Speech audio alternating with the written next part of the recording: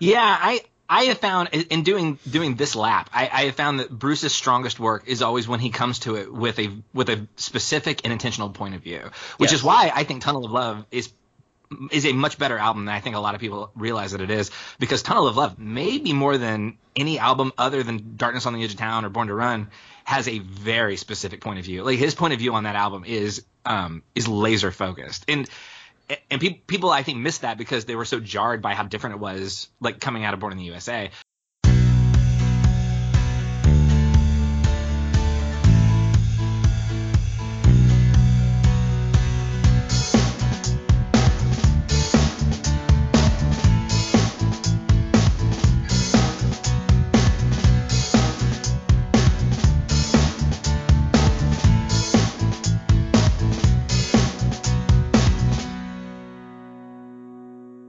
Hello, everyone. Welcome to a new episode of Set Listing Bruce, your podcast all about Bruce Springsteen, his music, and mostly his fans.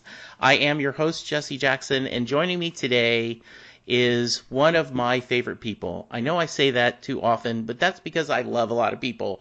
But Rob Carmack from the amazing Bruce Springsteen Sings the Alphabet podcast, and my good friend, is here today in a special socially distanced quarantine episode. How you doing, Rob?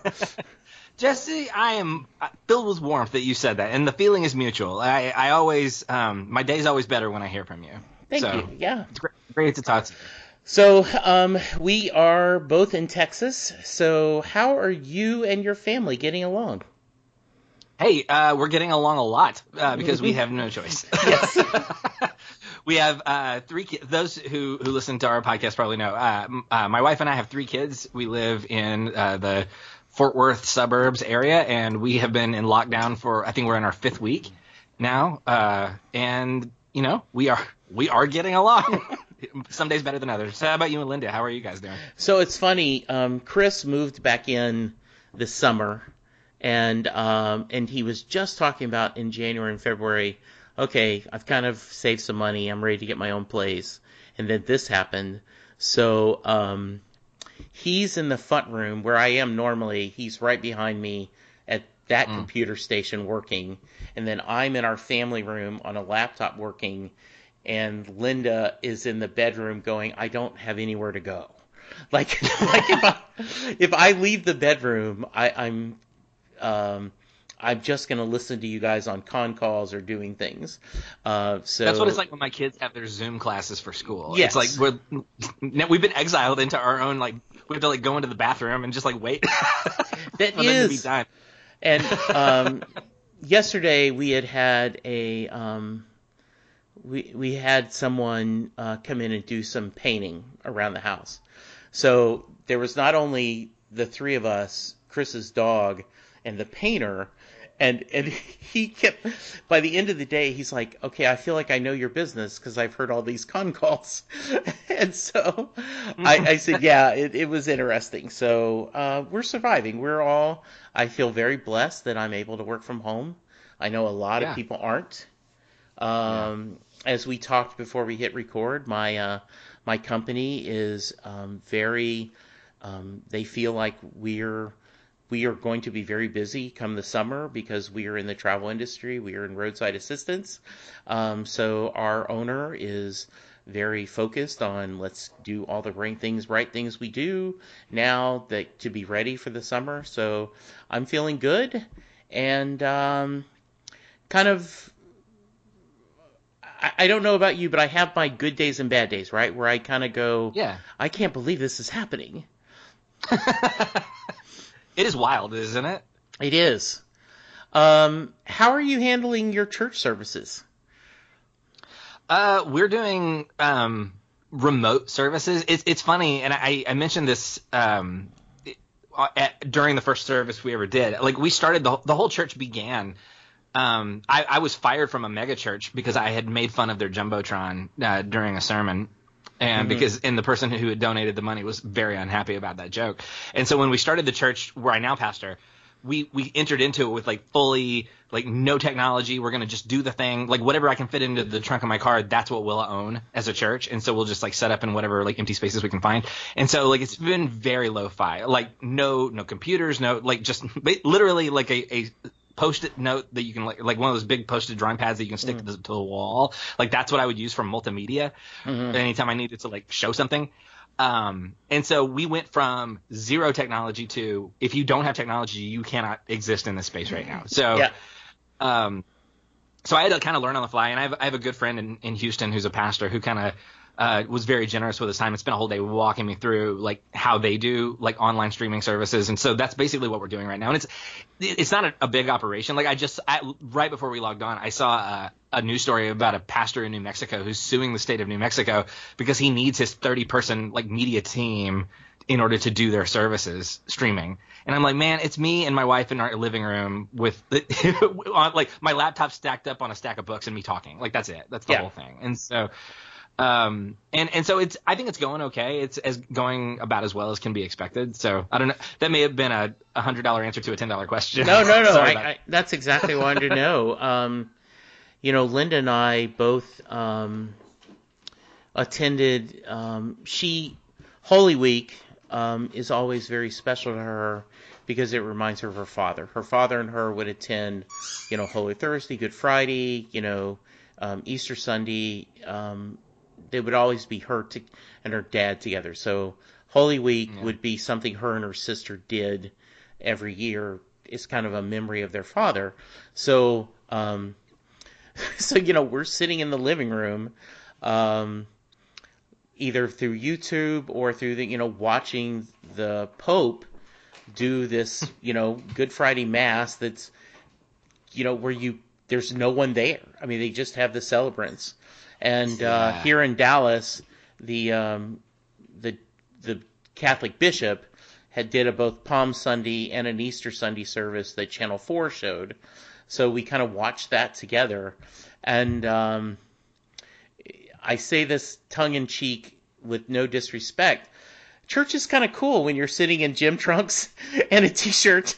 And if you think of something, I don't know what that means, and you can pull your phone and you can Google what their reference is without showing disrespect to the person who is speaking or preaching.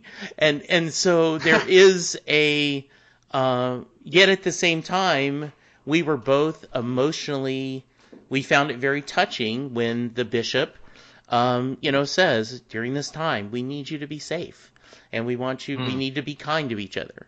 So it was nice. So I'm sure your members of your church appreciate you being there for them. Well, that's kind of you to say. I certainly hope so. It is a weird time, and I forget who I think I was just talking to JB about this, but it's a weird time to be in this particular profession because I mean, obviously, a lot of it is like public facing, like a lot of it is like public speaking and trying to be a voice of hope in a time like this. And that's difficult because we're all sort of like dealing with the same uncertainty. Like I don't know any more than most of the people watching me, so there's that element of it, but there's also the weird, awful element of part of my job is to be with people in their worst moments. And I can't right now. We just had a guy in our church whose father passed away, and he didn't die of coronavirus. He just died from being just other circumstances that had nothing to do with it. But they couldn't have a funeral. I couldn't go be with the family. The best I could do was send him a message and tell him like, hey, let me know if you need to talk. And that's as close as I can get to being with somebody. Whereas usually my protocol would be like I would go over to their house and I would check on them and I would sit and talk with people for as long as they needed me to. Or I would go to the hospital if somebody needed me to. And, you can't do that right now. And I mean, God forbid, so far, I hate to even jinx it, but so far no one in our church has come down with coronavirus. Right. But if they did, I couldn't visit them in the hospital. Like even if I wanted to, I'm not allowed to. Like that's, it's dangerous for me to. So the thing that people are most afraid of is also the thing that is isolating us and making it harder for us to feel connected to each other. And so that adds a complication to what is already sort of a weird job. And so, yeah, all that to say, thank you for saying what you said, because it is hard to feel like you're offering any kind of hope to people when you literally are not allowed to be in the same room with those people. I feel you, because my mom is 80. She lives in Louisiana, and I was talking to Linda. I think she's doing all the right things to be safe. When I talk to her on the phone, she sounds like she is safe and doing the right things. But I'd like to go check on her. But Yeah. Then you wonder, will they let you back into Texas, right? Yeah. And then and we had that once again. I hate to say this out loud, but what would happen? My mom is 80. She has had health problems. If something happens during this time, how strange would that be? Like, how do you, and I've read stories of people online that have lost loved ones, and it's a very limited funeral, and people that you love and care about could not come. So I think there is a lot of despair out there, and one of the things that I know you are doing, not only as a pastor, but as a podcaster, is trying to share joy and love by doing a silly podcast let's talk about Bruce Springsteen's albums let's talk about Tunnel of Love for an hour. Yeah, let's talk about something we love for an hour. I'm trying to do more episodes of people because I'm here. So, like, normally we're doing this at lunchtime. I would never be able to do a podcast at lunchtime. But since I'm here at home, it's pretty easy. Okay, I'm going to take a lunch break. I'm going to talk to Rob, and then I'm going to take my podcasting hat, put back on my work hat, and then go back to work. It's easy. Yeah. So I'm trying to do a little bit more of that. Do you find, is it difficult just being in the same space all the time to shift your focus? Like, I have a hard time being in one physical space and changing my focus from, like, okay, I'm podcasting now, I'm writing content now, I'm doing taxes now, you know what I mean? Like, but I'm sitting in the same chair for all of it. There's a part of me that feels like, man, I need to, at the very least, I need to, like, go, like, walk a lap around my block just to be, like, trick my brain into thinking, like, I moved to a different space. Do you have any of that? Yeah, I do have that, and I'm doing it partly because I podcast here, and then I ended up taking a different chair in the living room where I can't really see the TV. So I've taken for the past 2 weeks I'm reading when I'm not working. Like, instead of having the TV on or the radio on, I'm listening either to a podcast or reading in one chair. Yeah. And then I have a different chair that I move to at night when I'm watching TV and I'm not working. So, oh, that's great. Yeah, I'm doing that so for that very reason, because if you sit in the same spot all day long, it is kind of that, okay, what role am I doing right now? And it's so funny because everyone's working from home, so we kind of have to remind people with a lot of love in our heart, okay, if you're not talking, you need to be on mute, because I know there's no way your 6-month baby is going to quit crying, and we don't. That's just a matter of fact. We've got to be able to do that. So mute when you're not talking, so that way, and then when it's time for you to talk, we'll just speak over the baby, and it's okay. Yeah. And we do some audio, and we do through Teams. We can do video, so all of us have cameras. So you will see the kids run, like that clip of the BBC guy where he's talking and these kids come in the background. We're all that guy now, aren't we? We are all that guy.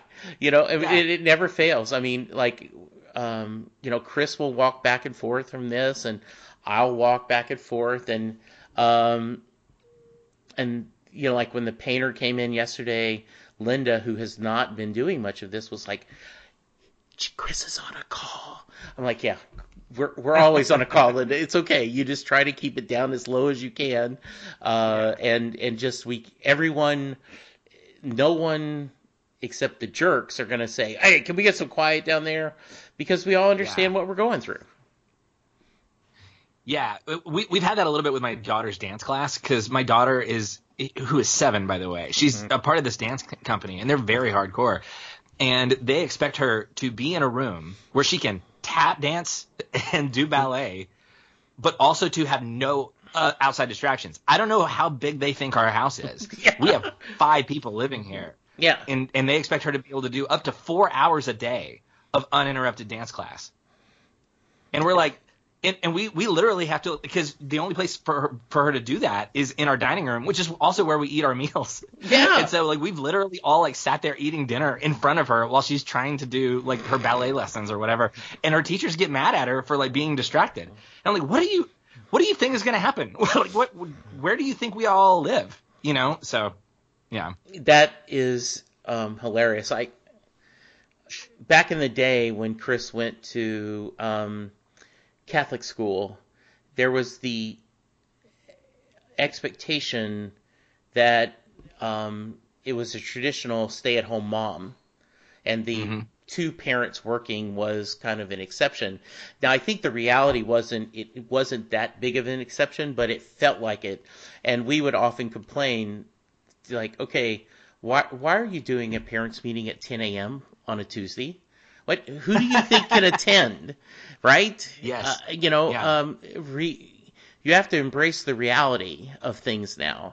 And I get that it would be like, okay, this is ridiculous. When do you think we're going to have time for this, right? Yeah. In today's, with this environment, that's tough. That's real tough.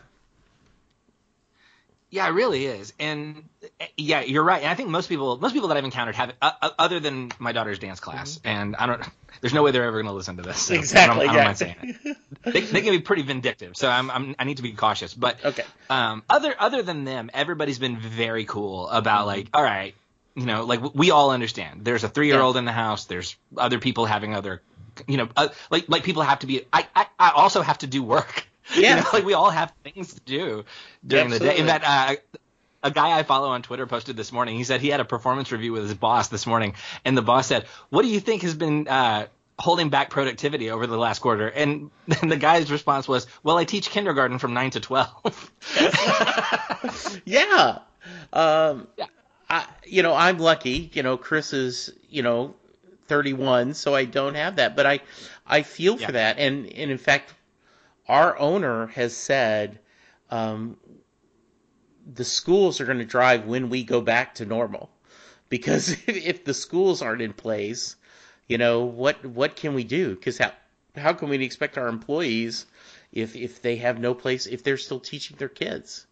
And I did see someone, and I wish I could remember who, but and they were joking, but they said what you should worry about is in 20 years we're being led by a generation that were taught by day drinkers,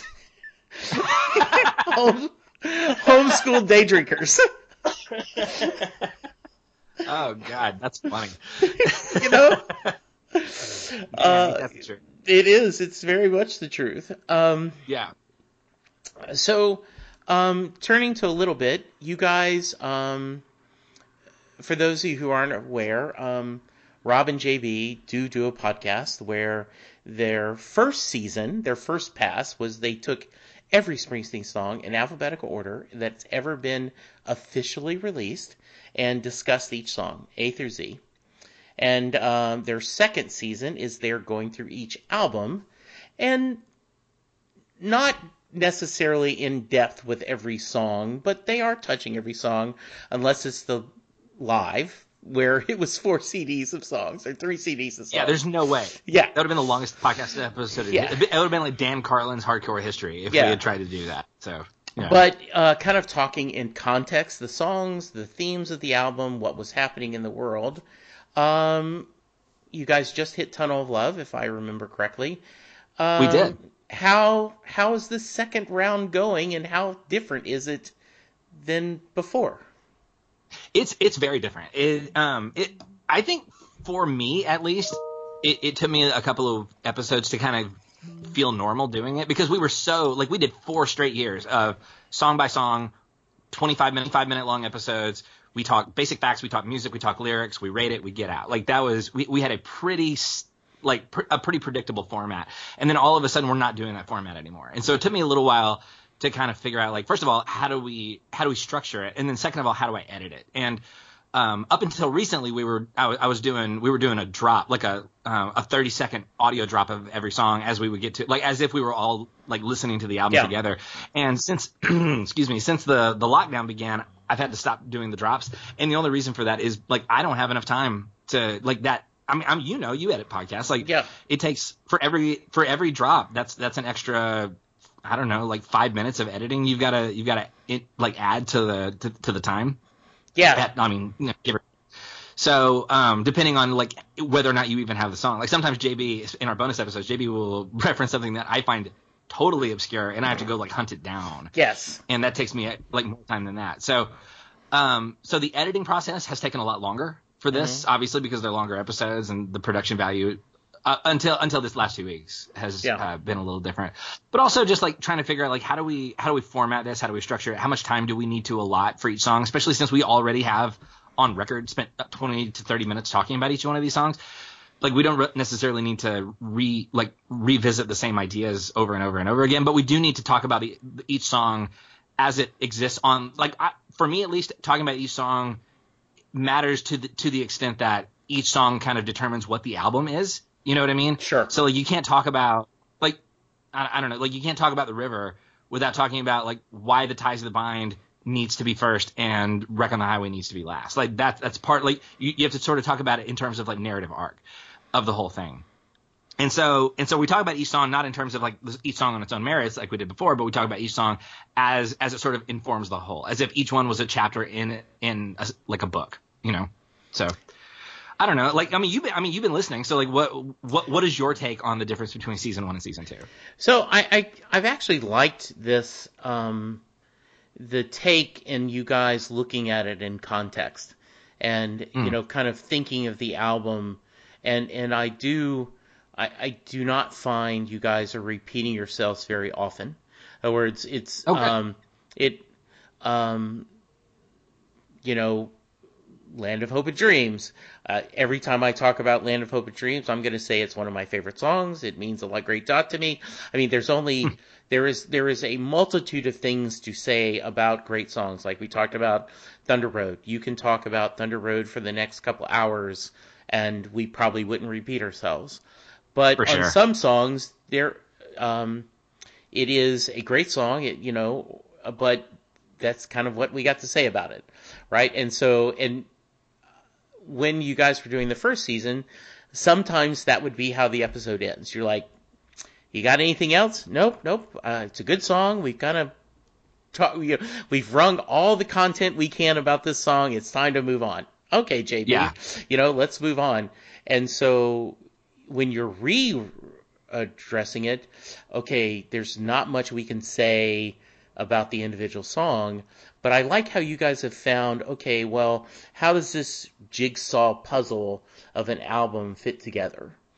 And, cool. And I think like when you get to High Hopes, you can make the argument that wasn't a jigsaw puzzle. That was a mosaic he put together just because he felt like recording and he felt like he was putting together, he had some outtakes that he wanted to do, and it was just, I felt like doing this album. He didn't necessarily have a message to share. And I think that's why some people may not like High Hopes as much as others. Versus, I think, for sure, like Wrecking Ball, he had a theme. He was trying to tell a story. He, as you guys very quickly, Born to Run, he was inviting us to a journey, and he has a specific narrative. As you just said, The River. There is a reason why we start with Ties of the Bind, we end with Wrecking the Highway. So I think you guys have done a really good job of that. And it's just always fun hearing y'all's voices, and it is like catching up with old friends every time the new episode comes. Oh man, that's cool of you to say. Thank you. Yeah. Yeah, I have found in doing this lap, I have found that Bruce's strongest work is always when he comes to it with a specific and intentional point of view, which is why I think Tunnel of Love is is a much better album than I think a lot of people realize that it is, because Tunnel of Love, maybe more than any album other than Darkness on the Edge of Town or Born to Run, has a very specific point of view. Like, his point of view on that album is laser focused, and people I think missed that because they were so jarred by how different it was, like, coming out of Born in the USA. But yeah, like, as we go through each one of these albums, that's like, to what you're saying, I have found that it's so interesting to talk about these albums as each album is an expression of a specific, like, point of view. And I mean, I say that realizing, like, we're about to enter into the 90s, which is kind of Bruce's, like, wandering into the wilderness. Like, the 90s is definitely Bruce's, like, decade of being in the wilderness. And so yeah. I think the themes there are going to be a lot less cohesive, Ghost of Tom Joad notwithstanding. So but yeah, I don't really know what I was getting at there, other than just, like, yeah, it's been fun to sort of explore the point of view of each album. You know, I have an episode coming up where the professor, Ken, I'm drawing a blank on his last name, I think Campbell. It was in the newspaper that he is offering an American history class at Monmouth University using Bruce Springsteen's music to talk American history. And, oh my gosh, I love that. Oh, yeah. And so he talks about that, Greetings and Wild and the Innocent are in context with the Vietnam War and how that influenced it, and how and obviously Born in the USA post-Vietnam. And they will get to the bank crisis and the Bush administration with magic, and he says his premise is that these songs, when we mix it in with the context of the times, it helps us to tell the story of American history, and that Bruce is trying to tell that story. Really good. It was a great discussion. I was really impressed with him, and he said very quickly, it's an upper level course. And so very quickly people realize this is not a free course that, I'm just going to listen to some Bruce Springsteen music and I get an easy A. Easy credit. No, this was, there's a lot of reading and going on so that you understand the whole context. And I think you're doing a similar thing, right? Like, you're going to talk about, when he's doing Lucky Town and Human Touch, what was he going through at that time, and what was the thought of why two albums at the same time, and what the different themes, and so I'm looking forward to hear you guys discuss that. Oh, cool. Does your friend get into Hey Blue Eyes? I think that's the best non-album Bruce Springsteen song, and it's so specifically about a thing that happened in American history. I will ask that next time I talk to him. He did not specifically bring it up, but I think that's good. Yeah, because I would love to sit in on the class where they talk about Hey Blue Eyes. Yeah, that is a messed up song. Yeah, well, but about a messed up series of events. Yeah, well, and you think about American Skin, just that's a whole story of the tension between citizens and the police, and how both of them, there's so much to go in that song. So he does mention that's a specific one they cover about that. Nice. So I'll ask him about Hey Blue Eyes. That's good. Well, it's interesting too, because he's chronicling American history, but he's also he's chronicling, like, what it means to be a person and to, like, grow old. Because, yes. And this is the thing that we've continued to talk about as we sort of progress through the albums, which is Greetings from Asbury Park is about a wide-eyed kid with time on his side and dreams as big as he can imagine, right? Like, does this bus stop at 82nd Street? Hard to be a saint in the city.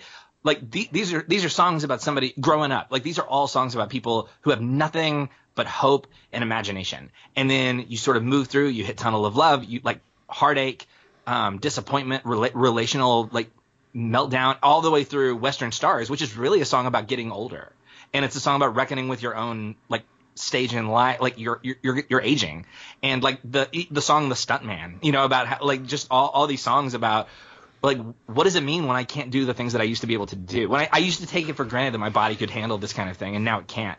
So it's interesting because I mean, on the one hand, exactly what you're saying. Like he's chronicling American history through his own life, and what's going on in the world is directly in what he writes about. But also how he feels about his own stage of life also informs what he. And he's such a good songwriter, and he's so good at articulating these things that most of us could never put into words. That what he's doing is he's giving us this beautiful gift of he's putting into language things that we feel intuitively, but we don't necessarily have the imagination or the vocabulary to say on our own.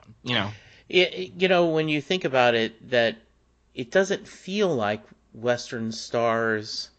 It feels like he's recording it now, even though, supposedly he'd had this in the can for a while, and maybe he knew that he wanted to wait to a certain time to share. But yes, I agree.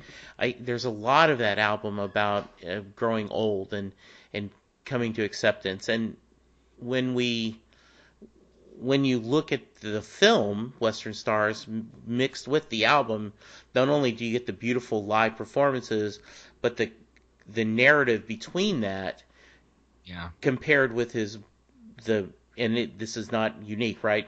His biography, Broadway, and then that is a trilogy of self-reflection that's pretty strong. I think so too. In fact, we're all like stuck in our homes, and those of us who don't have kids who occupy the TV most of the day or the screens, a great double feature for when you're quarantined and you have nothing else to do.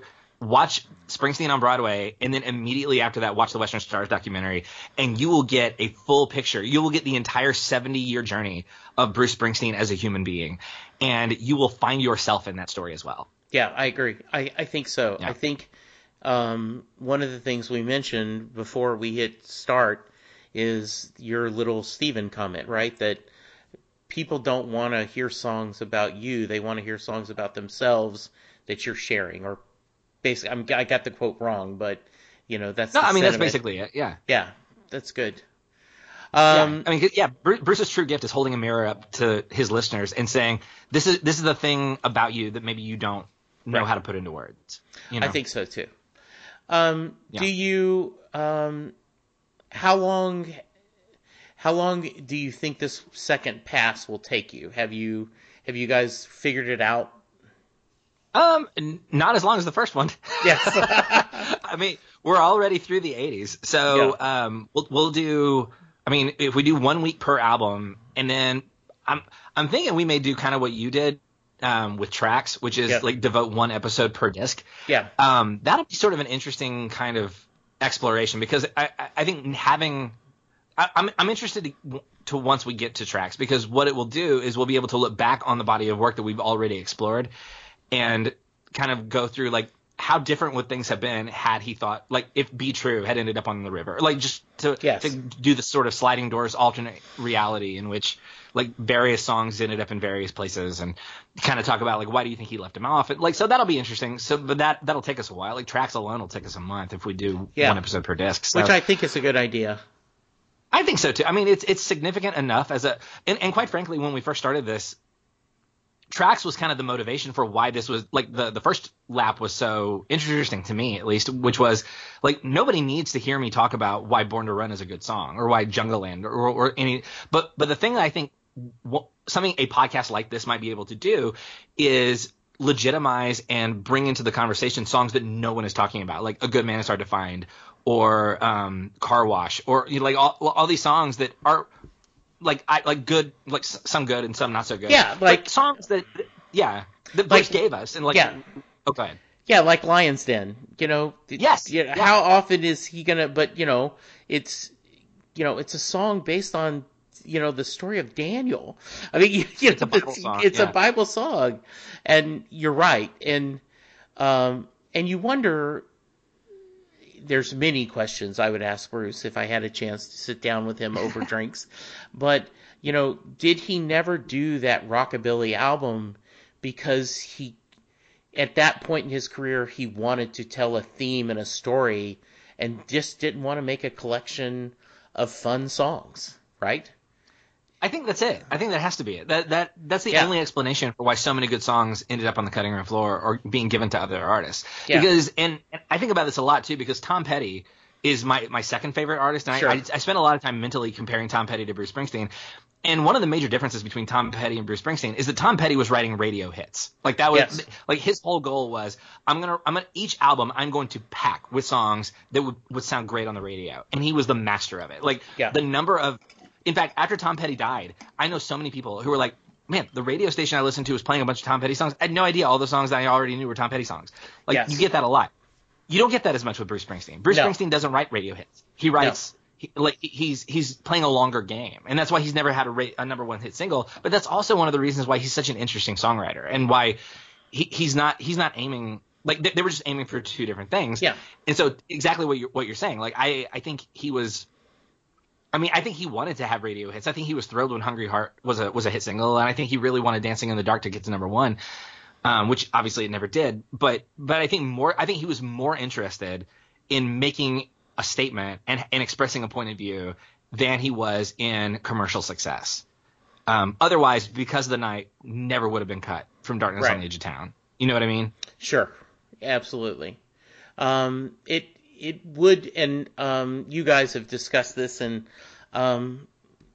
it would be interesting to make your own, pick a number 10, 12 disc rockabilly, album. Yeah. What would you pick, Might be a future podcast topic I may have. I would track your own Springsteen, like doo-wop or rockabilly album. Yeah, that would be interesting. That would be very fun. I'd be open to that. Good. For sure. So as you get through that, then lap 3 will be any songs that have been released, correct, that weren't covered in the first lap, correct? That was the original plan, but now with this whole situation, like, because originally the fans were told that coming in 2020 was a new E Street Band album. Yep. So what we're trying to do with this second lap is hold off and like stall for time so that Bruce has time to drop the next thing so that we have more stuff to talk about on the third lap. But like who knows when another album's coming, who knows when any new material is going to come. So we may just by the time we get to the end of this season, we may just have to just kind of like shrug our shoulders and say like, okay, well, let's just go back through, we'll do Western Stars, and we'll do the various songs like I'll Stand By You Always from the Blinded by the Light soundtrack. Like there's a handful of songs that just in various places have been released since we started that we didn't have a chance to cover.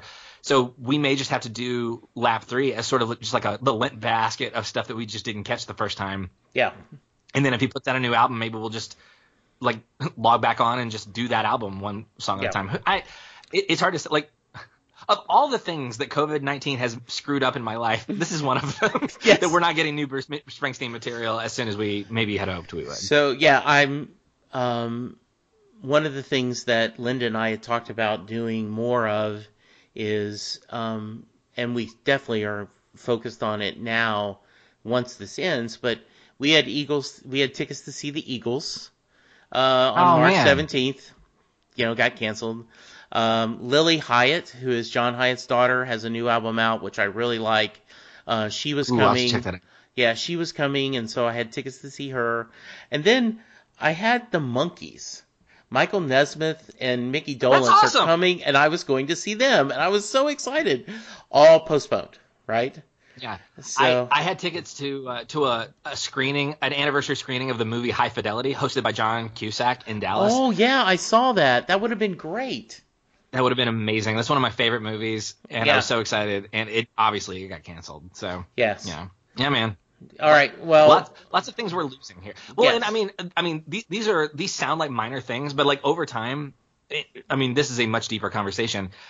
But at a certain point towards the end of this, we are going to have to reckon with all the things that we have not had a chance to properly grieve, and that's not just like people who have died or like major events, just like the little thing, like the little moments of hope and joy that we had planned in our lives that didn't get to happen. You know what I mean? Like family vacations and like concerts and events, like things that are new Springsteen albums, like all the things that we sort of in our hearts had sort of held as a point of optimism and hope that did not happen. Like all those things are going to have to be grieved. One of the comments, and it's kind of joking, but there's a lot of truth to it. We said before this happened, when we ordered Uber Eats because we were lazy, not because we had no other option. Yeah. And I don't, and I'm sure we will go back on this, but at this point, Linda and I are like, okay, we need to go out to eat on Friday night. We need to not be lazy and order food in. And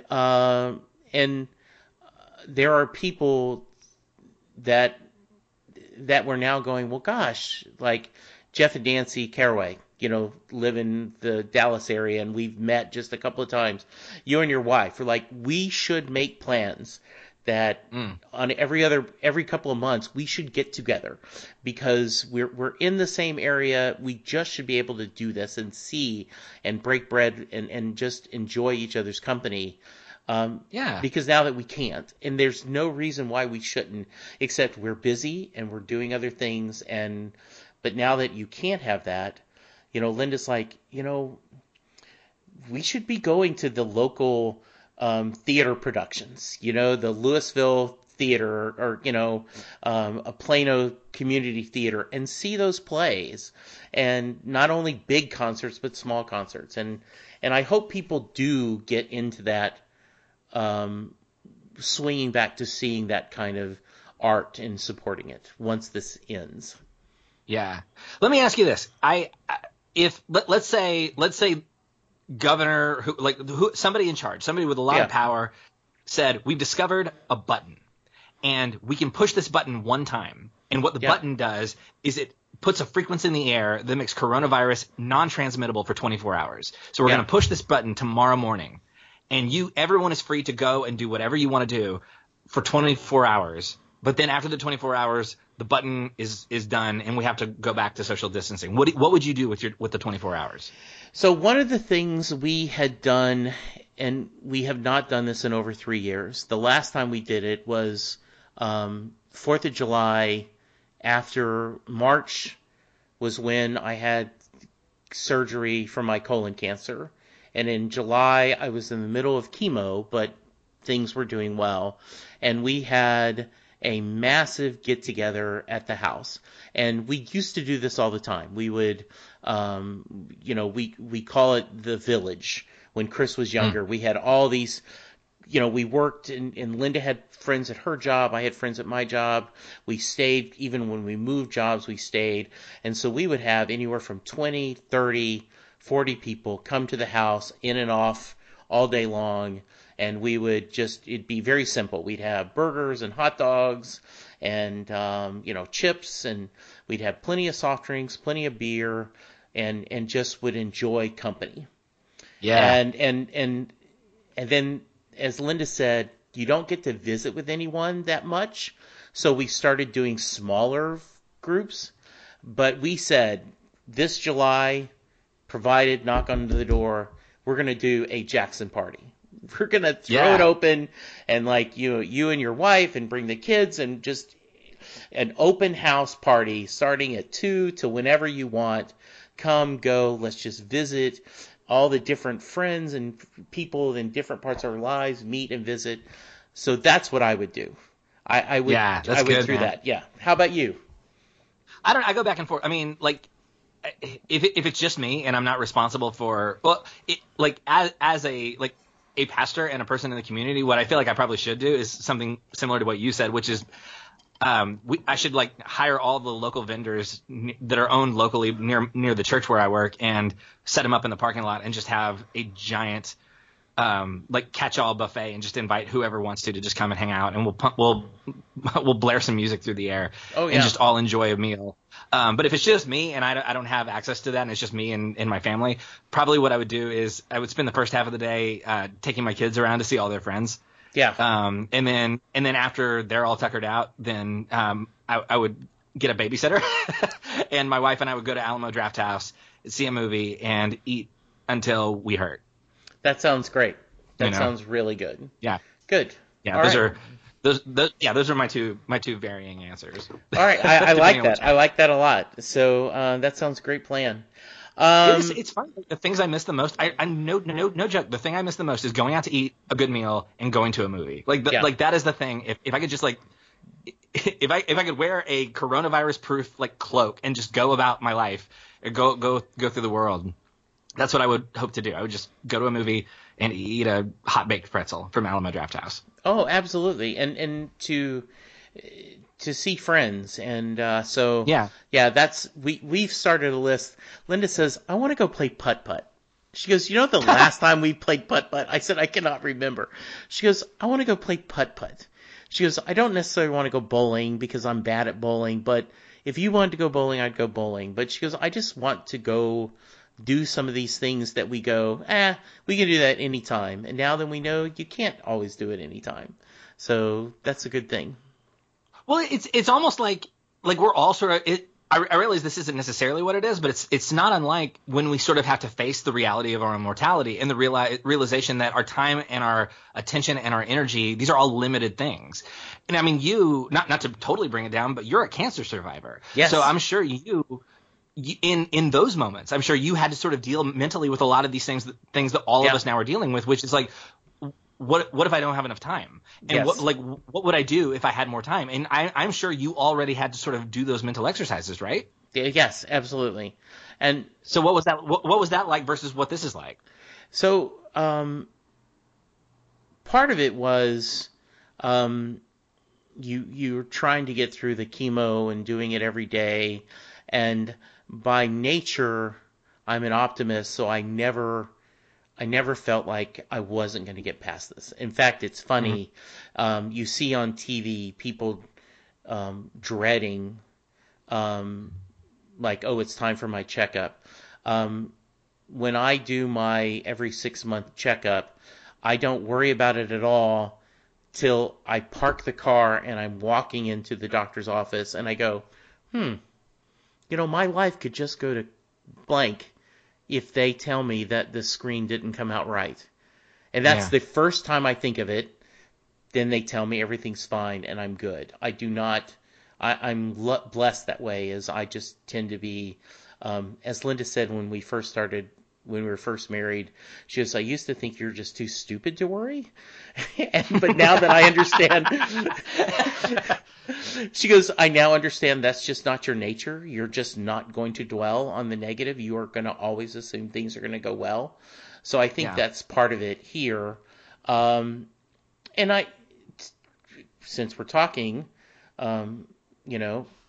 Pastor Rob, I think that's one of the reasons why this was very shocking to me, is because being an optimist, I'm like, oh, this COVID-19, this isn't anything.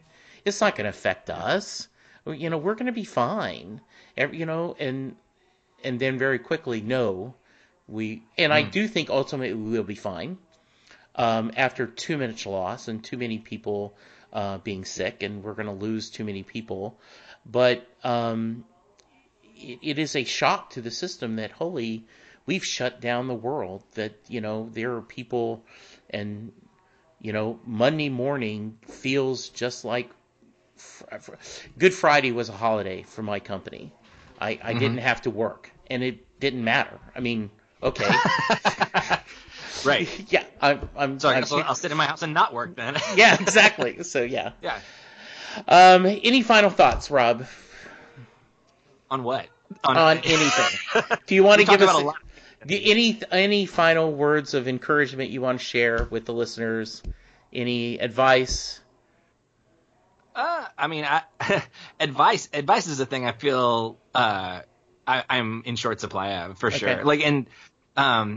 I say that, it's weird. I've done 4 online church services where a lot of times people assume that what a sermon is like a speech about how other people should be living their lives.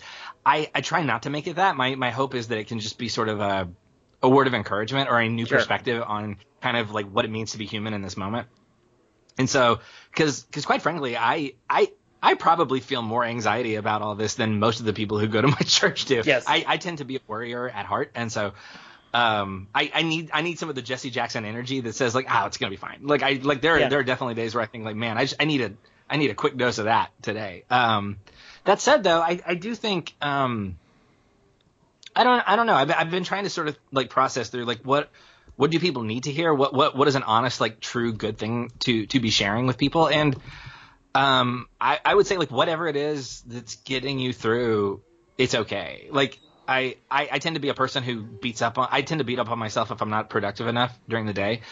And I think there is a thing about being at home with access to internet all day long and my to-do list, I can have a lot of like productivity guilt about this moment, but I also like, this is not original with me. I'm borrowing this from other people who have shared this with me, but basically, we're all going through a trauma together. And when you're in trauma, you cannot produce at the same rate that you normally would be able to, no matter how resilient you think you are. And so give yourself permission to do things that you enjoy. Give yourself permission to resist the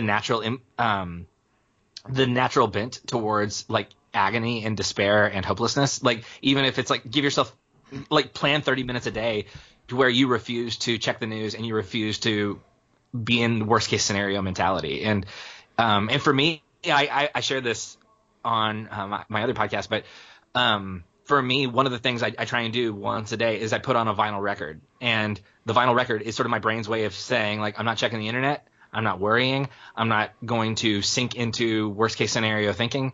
I'm like, yesterday it was More Songs About Buildings and Food by Talking Heads. And for as long as David Byrne is singing, I am in a happy place. I'm in a good space. You know, when the record's over, I can go back to whatever it is. I will give myself permission to re-enter that space. But for this moment, while the record spins, I will choose to give myself the best possible outlook on this. I love that. That's a great thing. Well, Thanks. Rob, how can someone find you? On Twitter, I'm at Rob Carmack. Our podcast that you mentioned before is Bruce Springsteen Sings the Alphabet. My co-host JB and I were doing album by album. We just hit Tunnel of Love. We're going in chronological order. So next up is going to be Human Touch. Get excited about that.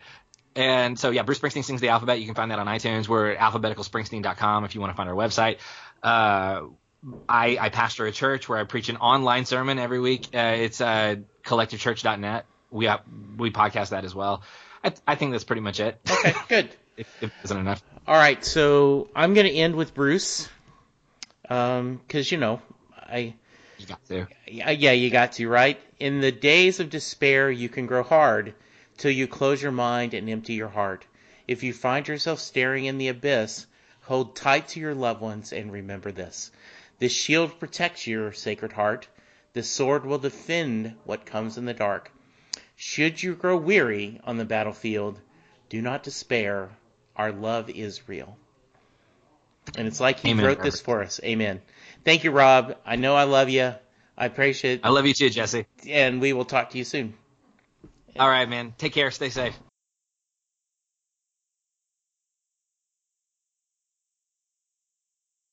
Oh, so we didn't even talk about the card.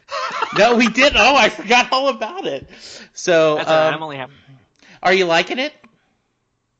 There are episodes. I'm liking it. The longer I stick with it, the more I like it. The first couple episodes, I really loved the pilot, and then the second episode, I was like, I don't know if this is for me. And then I'm progressively sort of rewarming to it. I really want to like it. Why did you decide, if you weren't a Star Trek person, to watch Picard? Mainly because the executive producer and one of the main writers on the show is Michael Chabon, who's one of my favorite writers. Okay. He wrote two of my all-time favorite novels. One is the Amazing Adventures of Cavalier and Clay, and also Wonder Boys. I love both of those books so much, and his writing is just I'm blown away by his ability to write. And so I basically, just based on his involvement in the show, I was like, I'm gonna give this a shot. Also, I realized, like, I'm not alone in this, but there's sort of like a Patrick Stewart renaissance that I think we're all sort of having right now, and I kind of wanted to kind of be on the bandwagon for that as well. Well, I ended up seeing all of them. I loved it. I agree with you. The first couple of, like, the second and third episodes struggled a little bit, so you're not, and I'm a huge Star Trek fan, but as it gets through, I think it really sells itself, and so I would be curious to know what you think of it at the end. So I'm liking it. What I did not know for the first few episodes is that these first few episodes are basically, we're getting the band together. You know, like, it's assembling the team. And I didn't understand that at first, because the first episode was not that. The first episode was like, who is this person and what is the mystery around this person? And then it becomes I got to assemble a crew. which is awesome. Now that I know that, I like those episodes more. Now that I know that that's what they're going to do. And it's a little bit, it's Star Trek Firefly, right? They're grabbing this band of misfits together. For sure. And they're all kind of nice. And so do you watch the Will Wheaton post-episode discussion? No, I didn't know there was that. So do a search. It's a little hard to find, but it's free. Though obviously you have CBS, you're watching it. But he does a 30-minute post-mortem where he talks about the episode, they give some behind the scenes, and he interviews a cast member. And it's really, really good. So that'll give you some context. I will enjoy that a lot. Okay, the next time I watch, because I just finished the episode. I don't know if I should. Well, I guess we're not recording, right? Yeah, so no. I just finished the episode where the Alison Pill character takes the turn and she kills the guy in the examination room, and that's how it ended. Yeah. So that's the last one I saw, and I think that was so far. I think that's the best episode so far. So yeah, I agree. And it continues to progress. Yeah, so, and I liked her in Newsroom. So I like her. Yeah. She's it's a great cast. So cool. She's on Devs. Do you watch Devs? No. Devs is fascinating. We should have another episode where we talk about TV. Okay. You got to watch Devs. Devs is bonkers. All right. And it is. And she is in it. It's basically like Twin Peaks meets Silicon Valley. Okay. And it's bananas. So it's on if you have Hulu, it's on FX on All Hulu. right. So. I will check that out. All right. Maybe in a week or two we'll do this again. Yeah, this time we'll talk TV. Yeah, I'll catch up on Picard, and I'm a little bit behind on Devs also, so I'll do my best to catch up on Picard and Devs, and maybe we can spend some time talking about this. Sounds good, my friend. Stay safe. I appreciate you. All right. I appreciate you too, Jesse. Have a good one, man. You too. Bye bye.